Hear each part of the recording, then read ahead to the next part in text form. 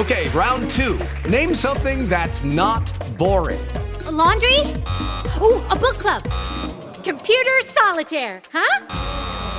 Ah, sorry, we were looking for Chumba Casino. That's right, ChumbaCasino.com has over 100 casino-style games. Join today and play for free for your chance to redeem some serious prizes. ChumbaCasino.com. No purchase necessary. Void where prohibited by law. 18 plus. Terms and conditions apply. See website for details. The methods described and ideas expressed during this program have proven the impossible to be possible. At any rate, any action taken based on this information as discussed during the program, well, I'm sorry, that's strictly at your own risk. We choose to go to the moon and do the other thing, not because they are easy, but because they are hard. It is time for us to realize that we're too great a nation to limit ourselves to small dreams. I have a dream that one day this nation will rise up and live out the true meaning of its creed. American Ground Radio with Louis R. Avallone and Stephen Park. 3, 2, 1. This is American Ground Radio. I'm Stephen Parr with Louis R. Avallone. So the Black Lives Matter Memorial Garden at Cal Anderson Park in Seattle has reportedly been removed by city officials. The racists. Oh my gosh, do they hate black people? Do they not know that Black Lives Matter? Oh my gosh. Well, let's march in the streets. Let's go. Let's start marching. We need our No, it's not, none of that whatsoever. What's a garden? Why is there a garden there? Well, we'll get to that. Okay. But this memorial garden became overrun with crime. What? And drugs. I'm and shocked. Homelessness. Shocked. Gambling in Casablanca? I am shocked. So the garden, created in July of 2020 and dedicated to the Black Lives Matter movement by the city's left-wing leadership. A garden dedicated to BLM became overrun by crime? What are the odds? Yeah, right? But it's been stripped out now. That was planted during the Summer of Love. Well, the area was reseeded for grass by Seattle's Parks and Recreation Department. I'm not quite sure if it was seeded with love or from love or but whatever. But this is according to several media reports. The Memorial Garden was located at a park within the confines of what was known alternatively as the Capitol Hill Organized Protest, or the Capitol Hill Autonomous Zone, or as they referred to it as Chaz. Yeah, and by the way, we talk about there's this garden. What happened was, basically, the people that were violating the law by blocking off streets and preventing police from being able to go in the area, and leading to the deaths of multiple people because of this, because they would not allow the police in, they then decided to vandalize the park. And they just dug up the grass where kids used to play soccer, where kids used to play baseball. They just dug it up and started planting stuff there and considered that to be legitimate, even though they didn't talk to the city council. They didn't get permission from anybody to do it. They just did it and declared this as a memorial garden. Well, the area, and the reason they didn't seek approval is they say it was purportedly, at least, outside of U.S. authority. It was not, according to the rioters who created it. And by the way, had they actually, see, that's the thing with the rioters creating that area, who declared themselves to be outside of the jurisdiction of the United States of America.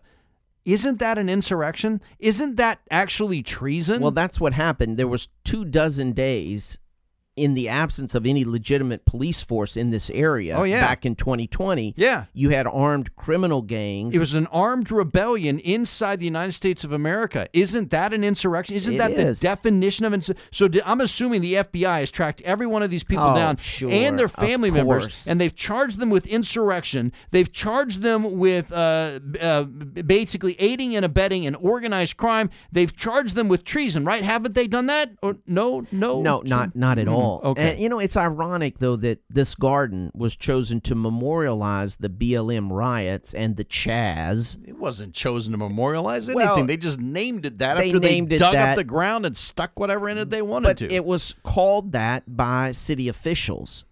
I mean, they named it. The city officials did that after the vandals had already done it. They were like, oh, well, let's just legitimize this illegal behavior.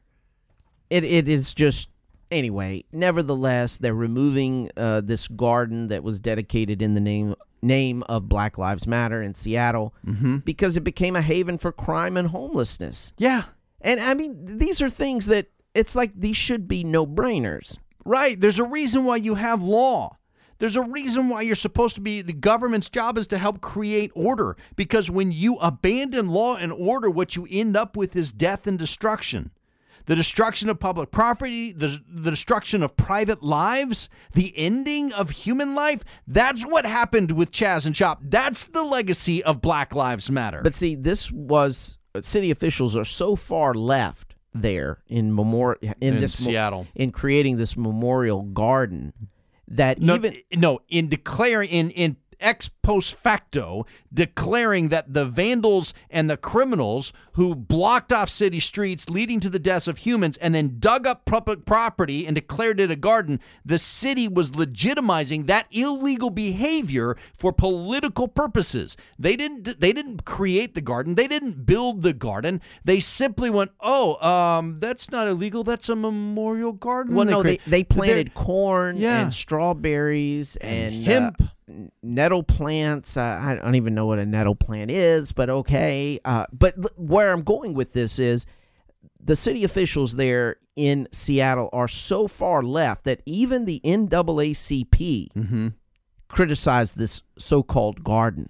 The NAACP president, Darrell Powell, this was in a statement saying, the black community is unaware of the existence of the garden, and the garden does not represent in any meaningful sense the vast number of black lives extinguished by police violence. You know, you got to get a dig in there at police officers, nevertheless. Right. Yeah, because police officers were responsible for see, that's the really ironic part about all this. They declared that the police were responsible for violence. And all of this started because the death of one black man in Minneapolis.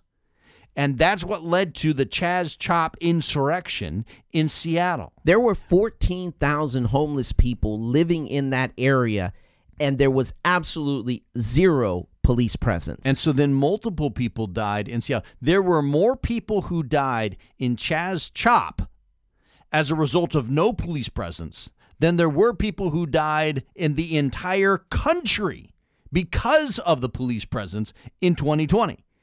That's the whole thing here. They're declaring, we're against police violence. Okay, so when private citizens kill other private citizens, that's okay? You're in favor of that? Because that's what this led to. Declaring that the police were the enemy led to the deaths of other people and more deaths than you thought you were preventing. That's where all of this is really so frustrating, because we knew this was going to happen at the time, and we said so on this show. But see, this is emblematic of communities that disregard their laws. We're a nation of laws, not of men. We say that, but we say that for a reason.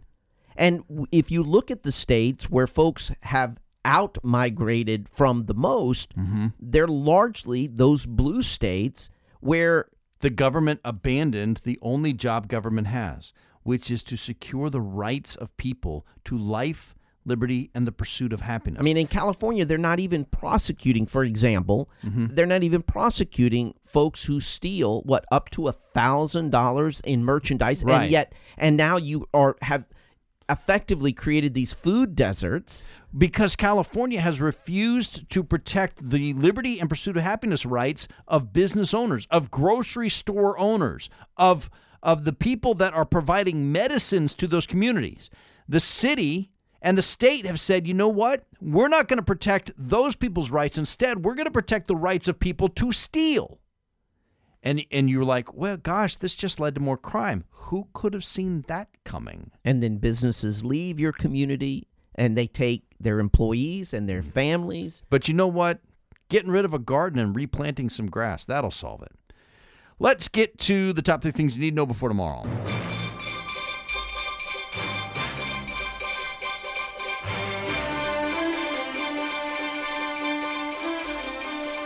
First thing you need to know before tomorrow, the Colorado Republican Party is appealing that state Supreme Court ruling barring former President Donald Trump from being allowed on the ballot. They're appealing it to the U.S. Supreme Court.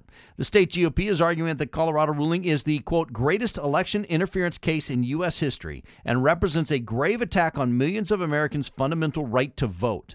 The Colorado court ruled that President Trump couldn't be on the ballot because he participated in and incited a riot. But the former president has never been charged or convicted of either of those things, meaning the Colorado Supreme Court has completely changed the nature of due process for all American citizens. Well, obviously. Hello, it is Ryan, and we could all use an extra bright spot in our day, couldn't we? Just to make up for things like sitting in traffic, doing the dishes, counting your steps, you know, all the mundane stuff. That is why I'm such a big fan of Chumba Casino. Chumba Casino has all your favorite social casino-style games that you can play for free anytime, anywhere with daily bonuses. That should brighten your day a little. Actually, a lot. So sign up now at ChumbaCasino.com. That's ChumbaCasino.com. No purchase necessary. VGW Group. Void where prohibited by law. See terms and conditions. 18+. This is not going to be upheld by the United States Supreme Court. However, say obviously. Well, hold on. This is the same Supreme Court that refused to get involved when Texas said Pennsylvania did not follow their election laws, and that changed the outcome of the election. Well, nevertheless, the decision by the Colorado Supreme Court has been stayed until January 4th, allowing the Trump attorneys to appeal to the United States Supreme Court. Second thing you need to know before tomorrow, a judge in Georgia has approved new congressional maps in that state. The Republican-controlled legislature was ordered by the court to redraw the state's boundary lines for the Congress, state Senate, and state House to include more minority-majority districts. In the maps passed by the state legislature, the legislature did add an additional minority-majority district for Congress, but will likely keep the 9-5 advantage Republicans have statewide. That's because the legislature carved the new district out of existing Democrat-controlled areas, preventing Democrats from getting the thing they wanted most, an extra seat in Washington. You know, I still have such difficulty having a conversation about drawing district lines on race alone. Again, I think the Supreme Court got the Alabama decision completely wrong. And the third thing you need to know before tomorrow, Congresswoman Lauren Boebert announced she will not seek re-election to Congress in Colorado's 3rd congressional district. Instead, she's planning on moving to the exact opposite side of the state, the east side, east of Denver, to run for election in the 4th congressional district. Boebert has been a big target for the left, is often labeled as a far-right and Trump loyalist. Boebert has had a difficult year personally, going through a divorce, then getting kicked out of a theater while on a date with another man because they were behaving inappropriately in a public setting.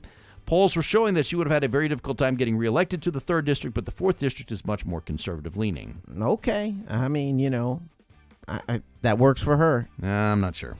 You're listening to American Ground Radio.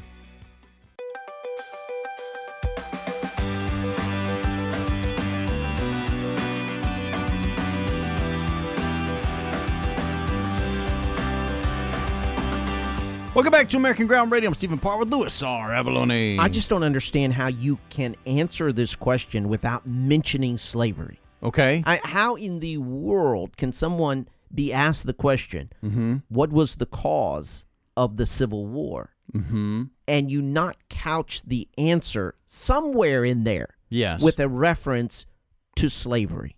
I'm not sure you can. Well, accurately. Nikki Haley certainly did. She was at a town hall in New Hampshire earlier this week, and she was asked that question. Take a listen. What was the cause of the United States Civil War?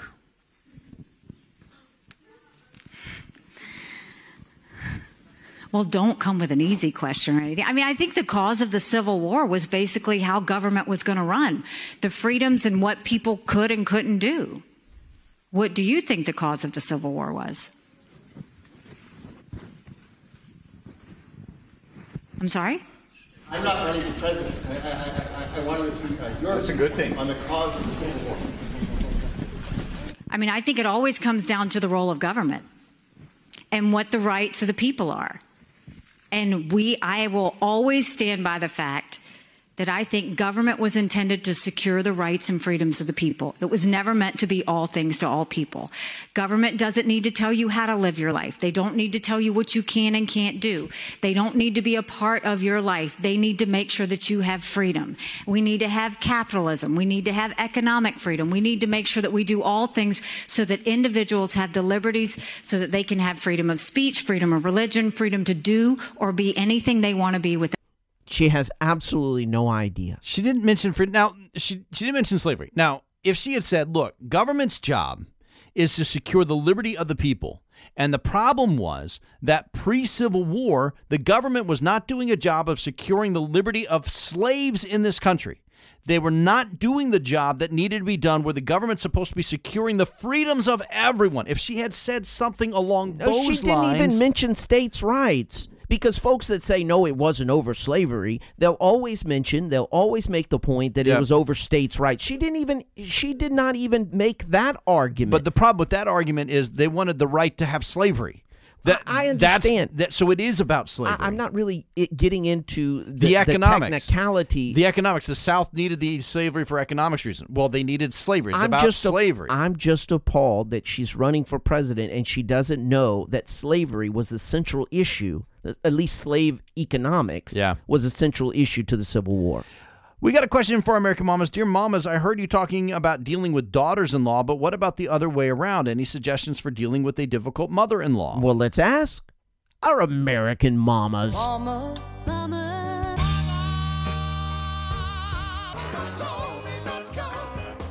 She said, that ain't the way I do. And joining us now are American Mamas Terry Netterville and Kimberly Burleson. Before Christmas, we did talk about mothers-in-law dealing with difficult daughters-in-law, and that how, as a mother-in-law, you need to make sure that you understand that the daughter-in-law is the gatekeeper to your grandchildren. Yeah. And we admitted we are the lucky ones.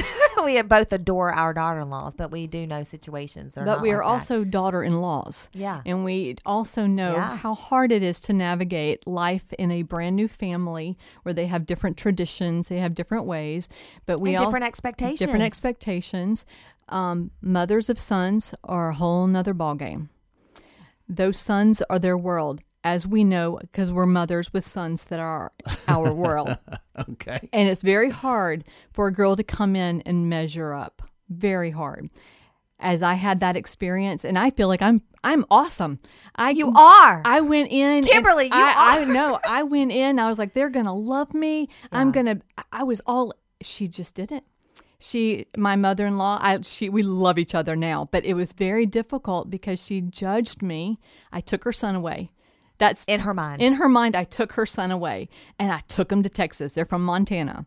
And that was a straw. And apparently, I changed the things that he loved. He used to love to fish, but because of me, he doesn't fish. And I'm like, that was her thinking. Never stopped him from fishing. Yeah. But it was very hard. It was a very difficult thing. But one thing that I have learned by being a daughter-in-law, I now have a daughter-in-law, change the word from, I'm a big believer in fake it till you make it, or play the game. But it's faith it, F-A-I-T-H. Or faith it. But the biggest thing is you just take those words away and use the word choice. Let it be your choice to love that mother-in-law, to listen to what she has to say, understand that she's a mom and this is her world. Her sons are her world. Her daughter's her world. It's mostly the moms with the sons, Yeah. But be aware, just find yourself a path in that. Don't take everything so personally. Get to the root of what the issue is with that relationship with the mother and the son, because a lot of time it's a controlling mom. Our sons listen to everything that we have to say growing up, and then they're married and they're not listening to us anymore. Which is the way it's supposed to be. But it's very hard as a mom to just turn that part of it off because you are wiser. Right. You do know what you're talking about, but when they don't listen, they have to stick to the wife. They have to stick. They're a united front, and it's very hard for a mom to take that step back and recognize that. Well, I think choice is such a great way to frame it because everything's, happiness is a choice. Everything's a choice. Tristan, my daughter-in-law, we were just talking about this the other day because she said she has, I recently went to her school and read to her kids, and we had, just this fun time. So people were saying to her, man, you and Miss Terry have such a great relationship. So we were talking about how that's not the case a lot of times. It blows us away because we're like, how can it not? I mean, that is the ticket to everything, really. I mean, I just feel lucky. She feels lucky. And she said that she has a friend who, her mother-in-law, they do not get along, and she uninvited the mother-in-law to Christmas. And so I said to her, I was like, Tristan, I'm telling you, this is one of those things that I wish that moms understood, that it is if you're a mom of a son, the daughter-in-law really is. She's the ticket to see your children, to see your son and your grandchildren. We're just lucky that we get along so well. But that daughter-in-law has a job. She does, yes, and that's why I feel so blessed. But I'm telling you, even if, inside he had married somebody that I thought, no, this is not for us, that girl would never know that. She would think I adored her because I know that it is a choice. We were raised with a mom who taught us this. Exactly. We knew. So same, I have a sweet mother-in-law, but my father-in-law, he did not. I was a city girl. He wanted a country girl. He felt like that I changed Kevin, his country boy son, which I did not. If anything, he got better. But I will say, you're like, oh my God, they're going to love me because the way I love my son. But I will never forget this piece of advice that my mom gave me when I was done with his dad. I was like, I'm done. He is crazy. He is like, he is so far from who I am, and his belief system is so different. She said, don't say you're done with him. This is the man who raised the man that you fell in love with. He's going to be the grandfather to your children. You have to love him. You have to see past this stuff and make it work for your husband. And I never forgot that. You had to make a choice. Yes, I made that choice, and it worked. And I ended up doing the eulogy for my father-in-law. And that is the thing that you both have mentioned, and most people don't recognize. Love is a choice. It is. And the fact that it is a choice is what gives love value. And you're right. It's so amen to that. And forgiveness and empathy for that person rather than anger and hatred is another key. Yeah. Because then he and I became, after I gave him grandchildren, he was different to me. He loved me. And I was able to talk about the love that he brought to us on his final resting day. If you'd like to ask our American Mamas a question, go to our website, AmericanGroundRadio.com/mamas, and click on the Ask the Mamas button. Terry Netterville, Kimberly Burleson, thank you so much. Thank you. And coming up next here on American Ground Radio, we are digging deep. We'll be right back. Choosy moms choose American Ground Radio. It's smooth, creamy, and now contains 7 grams of protein per serving. With Louis R. Avalone, and when it comes to liberal ideology, we're not just flattening the curve, we're stopping the spread. American Ground Radio. Common sense radio for common sense people.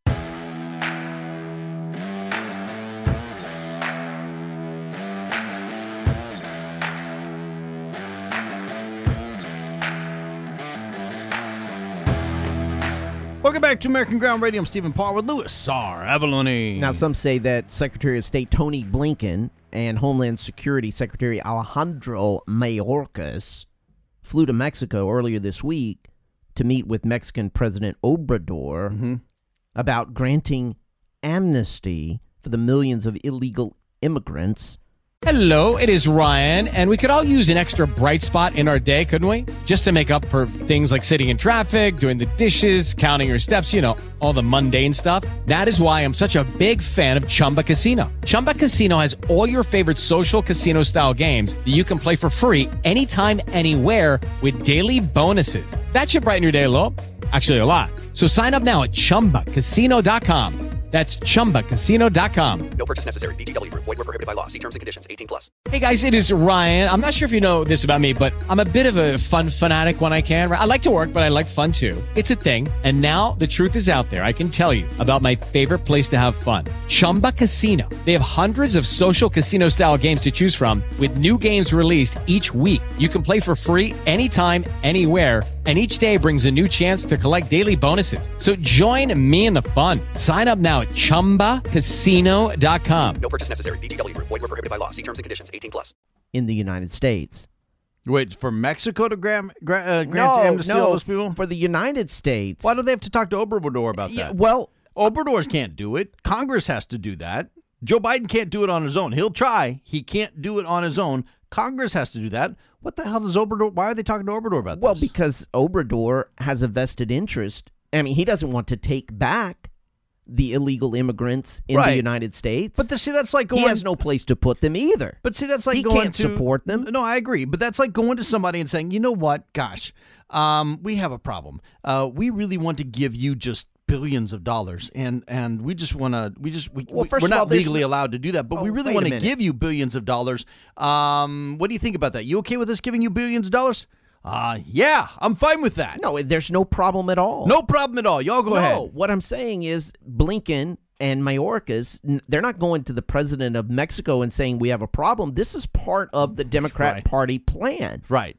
But look, there are Democrats that are not putting up with it. This is a Chicago alderman, Brian Hopkins, in an interview on CNN, and he says, look, you know what? We can't support illegal immigrants in Chicago. We have no place to house them. They are putting a pressure on our city services, and we just can't sustain it anymore. And I'm not letting Joe Biden, even though this is a Democrat, take a listen. Play the clip.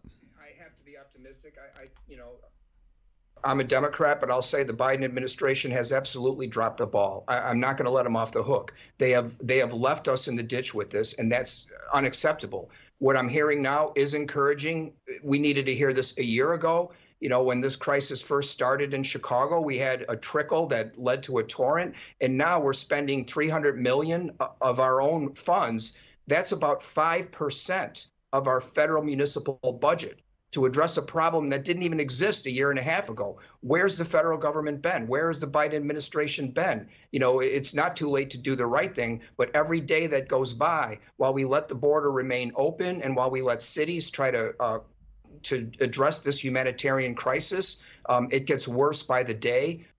See, here's what I really don't... That's a liberal Chicago Democrat. Here's what I don't understand. Why do cities think that they owe illegal immigrants anything?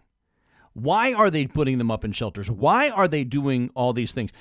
No one invited them to this country. And by the way, they came here illegally. Why would the government pay people to do something? Why would any government, a city government, a state government, a federal government, why would you pay people to do something that's illegal? No, but see, here's what's interesting. You've got this alderman from Chicago. Yep. You have New York City Mayor Eric Adams, Chicago Mayor Brandon Johnson, Denver Mayor Mike Johnston.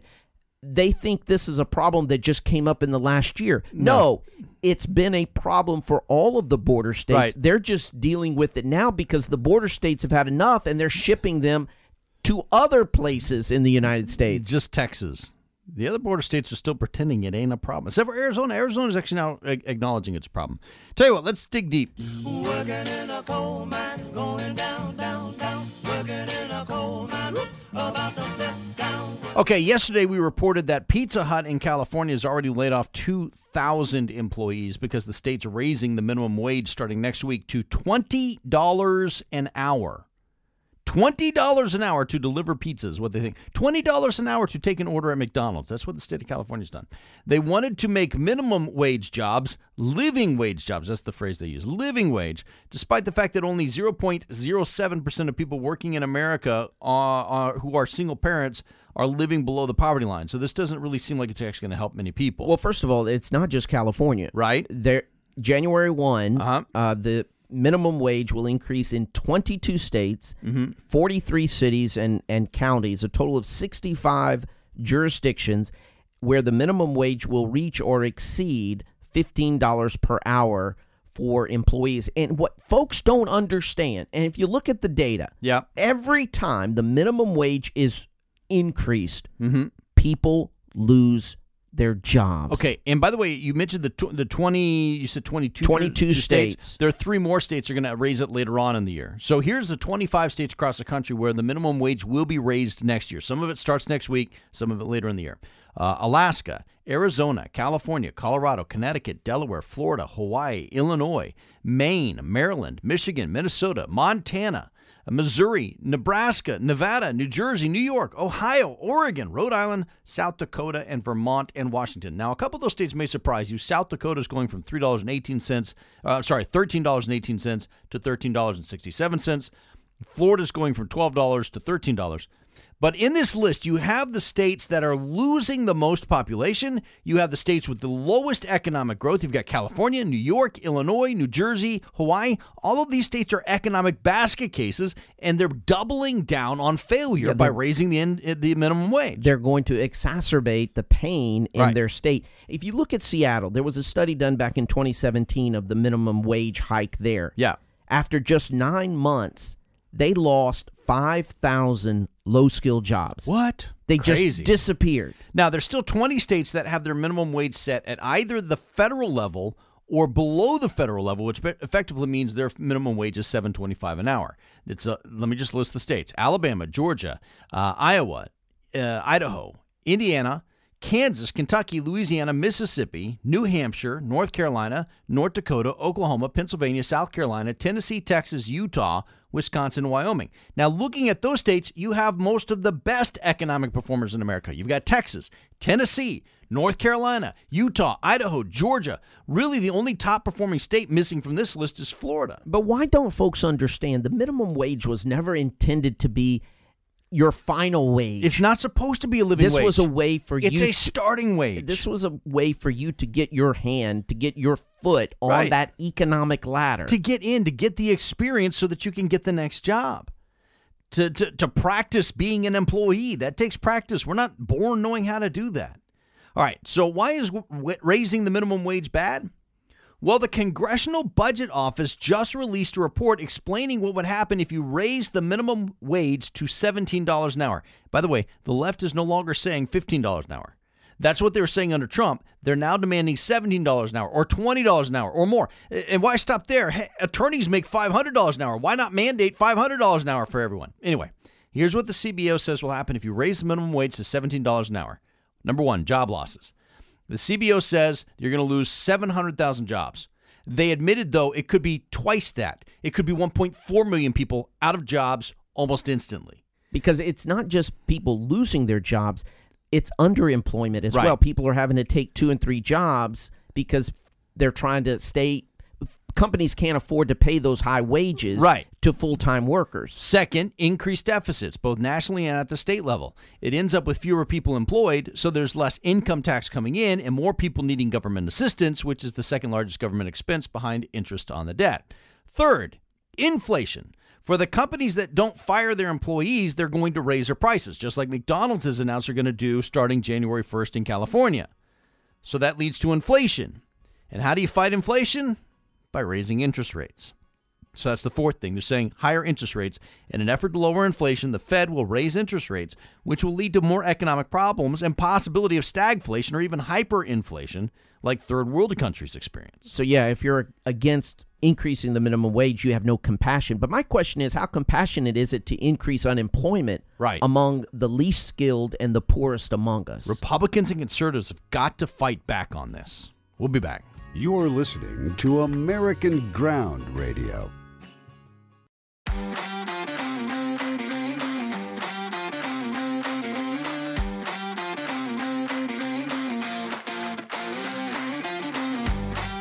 Welcome back to American Ground Radio. I'm Stephen Parr with Louis R. Avalone. Hey, if you want to contact the show, you can send us a call or give us a text. Because, you know, the kids today, they don't like calling. They like texting. Yeah. Right? So just give us a text, 1-866-AGR-1776. That's the 866. It's like an 800 number. And then AGR. That's like American Ground Radio. That's 247. Right. And then 1776. That's the year the country was founded.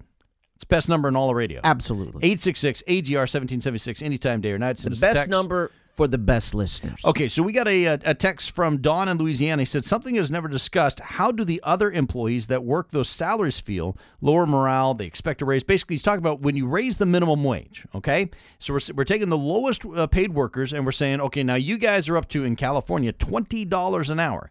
Now, if you were already making $20 an hour in California, you've been working hard, you've been climbing the corporate ladder, you're up to $20 an hour, and now somebody that's just got there is now working they're getting paid $20 an hour.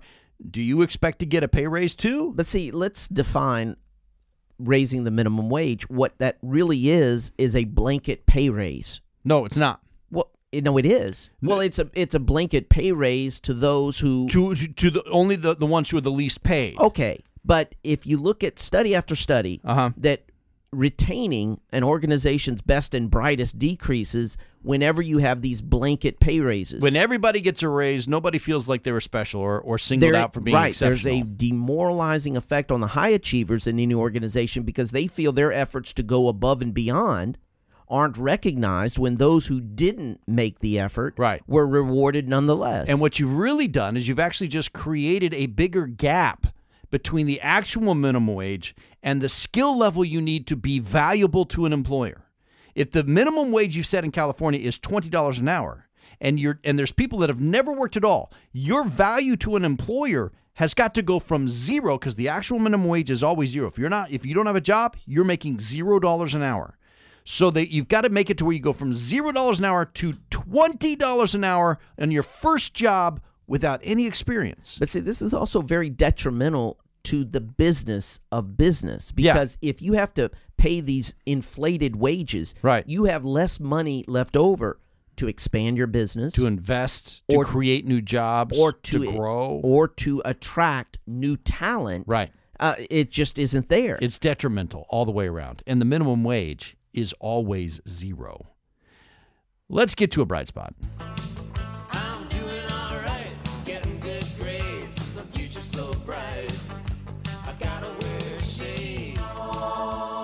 Well, in 2017, Sarai Iden won the Miss Iraq pageant and went on to compete in Miss Universe. And while attending that international competition, Sarai took a selfie with Miss Israel, a woman named Adar Gandelsman.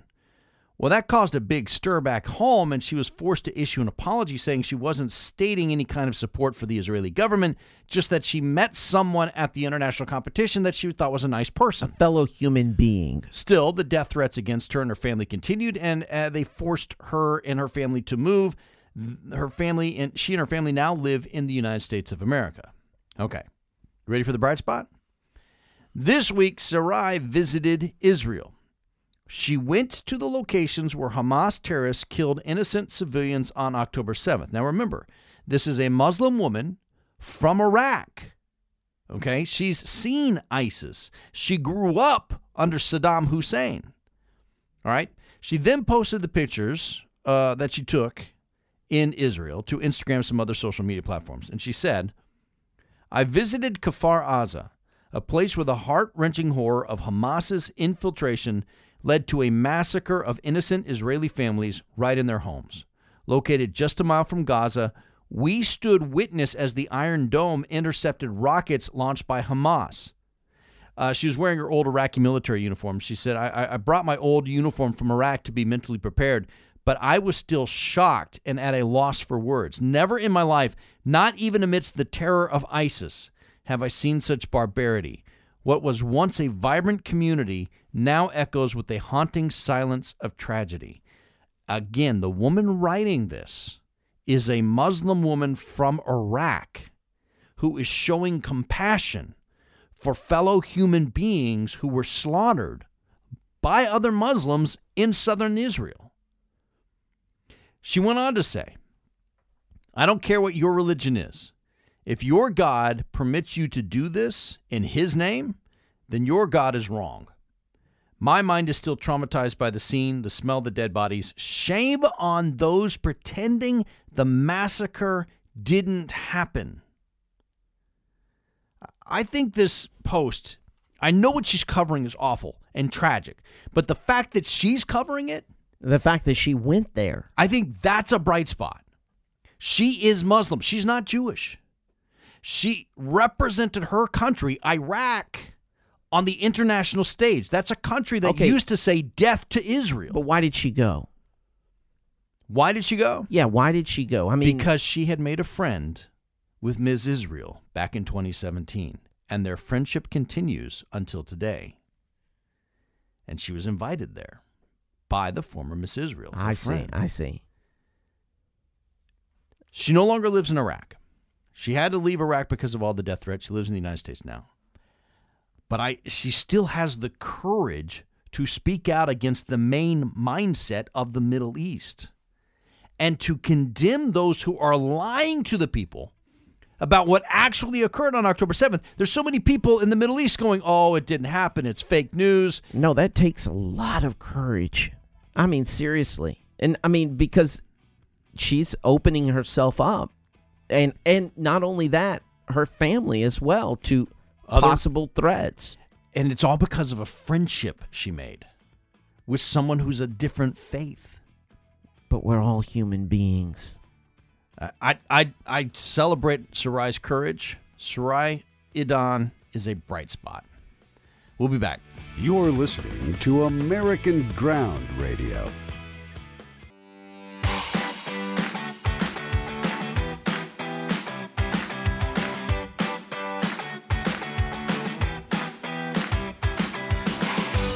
Welcome back to American Ground Radio. I'm Stephen Parr, Louis R. Avalon. We got some breaking news here. The state of Maine has decided, well, not even the state of Maine. One person in Maine. The Secretary of State in Maine. One person in Maine has decided to remove Donald Trump from the primary ballot in that state. It is Maine Secretary of State Shinna Bellows, who is likely a Democrat.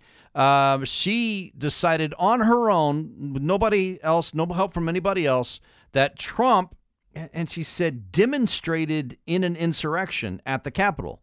Well, no, he didn't. Trump was never actually at the Capitol. You can't say he demonstrated in an insurrection at the Capitol if he wasn't at the Capitol, can you? And then earlier this afternoon, only hours ago, this is per a press release from the Colorado Secretary of State. Yeah. They now say they have put Donald Trump back on the ballot pending an appeal that has been filed by the Colorado Republican Party. Right. So the Secretary of State for Colorado is violating the order from the state Supreme Court that decided Trump was disqualified from a presidential run due to allegations that he participated in an insurrection. And by the way, that Democrat does believe Donald Trump was in an insurrection, but also says, look, nothing was proven. So that's the Democrat in the state of Colorado is like, I think Trump shouldn't be on the ballot, but I'm putting him on. And then the Democrat up in Maine goes, you know what? I've got the power. She's like He-Man all of a sudden. He's got the power to do whatever she wants. It still is subject to whether the United States Supreme Court denies the case or affirms the Colorado Supreme Court decision. Whoa. Wow! When I say whoa, I mean whoa! Back in 1972, Barbara Rico wrote a children's book. She even commissioned an artist to illustrate it for her. Then she began shopping it around, trying to find someone who would publish it. But despite her best efforts, no one ever did. So Barbara went on with her life, putting the dream of publishing the book on the back burner. She had kids, and they had kids, and things were pretty good. Then this Christmas, one of her grandsons, Chad Cooper, gave her a special Christmas gift. You see, Chad is a design and production professional in New York City, and he had known of his grandmother's dream of publishing her children's book, so he did it for her. Oh, wow.